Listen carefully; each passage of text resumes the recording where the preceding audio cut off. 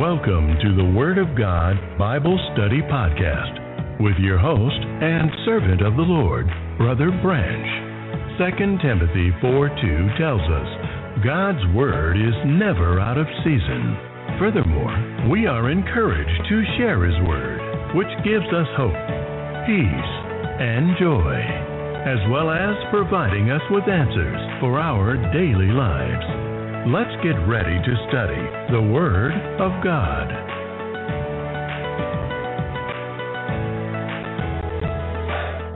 Welcome to the podcast. I'm your host, Brother Branch, and servant of the Lord. To God be the glory. No matter the time or place, God's Word is still relevant. Yes, God's Word is still relevant in your life and in my life. Turn with me to Deuteronomy chapter 8, verse 3. Here we find relevance for God's Word in our daily lives.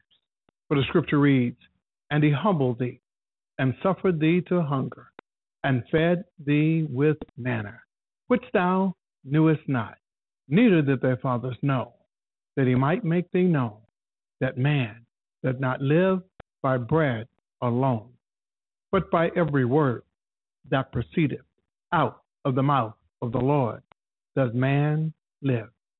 This is nourishment for our very soul.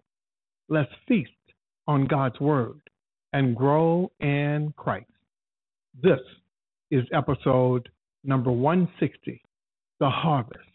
Father God, we're in the midst of the harvest. Father God, we see the shortage of laborers. And Lord, we just ask that you would bless us and strengthen us and guide us and order our steps, Lord, that we might be your labor, that we might be in the field harvesting that which you have already planted the seed and produced. Grant us strength. Open our eyes that we might see that we are to be laborers for you.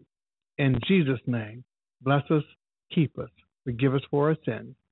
Amen and amen. Laborers for Christ. Yes, laborers for Christ. Have you given that any consideration? Have you thought what it might mean? Have you ever considered that there is a harvest that Jesus has and that you and I should be part of that? Let's look at Proverbs 25, verse 13, and I'm reading from the ESV. Like the coal of snow in the time of harvest is a faithful messenger to those who send them. He refreshes the soul of his master. God has sent his Son to bear witness of who God is.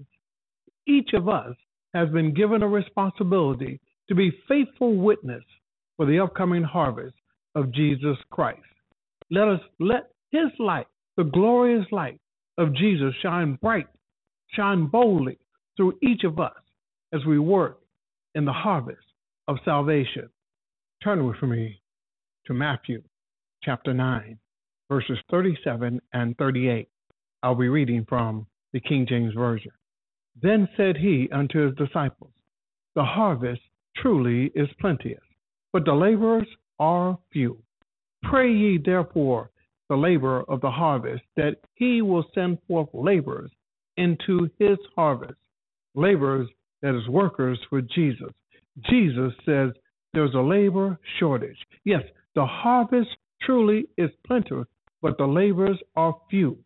Why are the laborers of Jesus Christ few? Why is there a labor shortage with this great harvest that's necessary? Jesus tells us the answer in Revelation chapter 2, verse 4. I'm reading from the King James Version, Revelation chapter 2, verses 4. Nevertheless, I have somewhat against thee, because thou hast left thy first love. You see, we've left our first love, that is Jesus.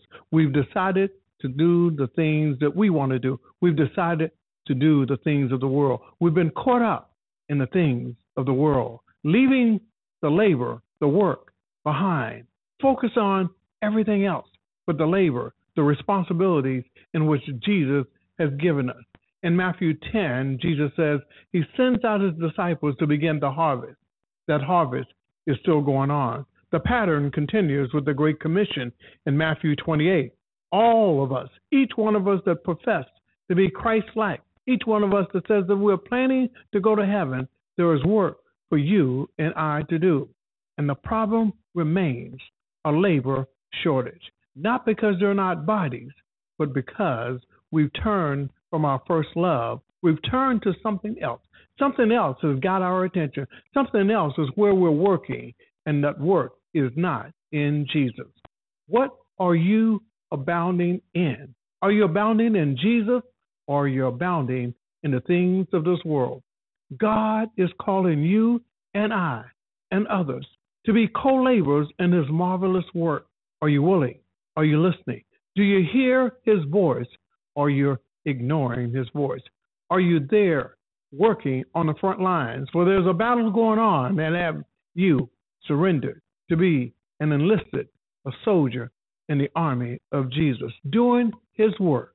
If so, God bless you. If not, we pray that soon and very soon you will become a laborer for Christ. For there's work to be done. The harvest is at hand. Thanks for listening. We pray that today's podcast has been a blessing to you. Remember Matthew 4:4. But he answered and said, "It is written, man shall not live by bread alone, but by every word that proceedeth out of the mouth of God." Until next time, God willing.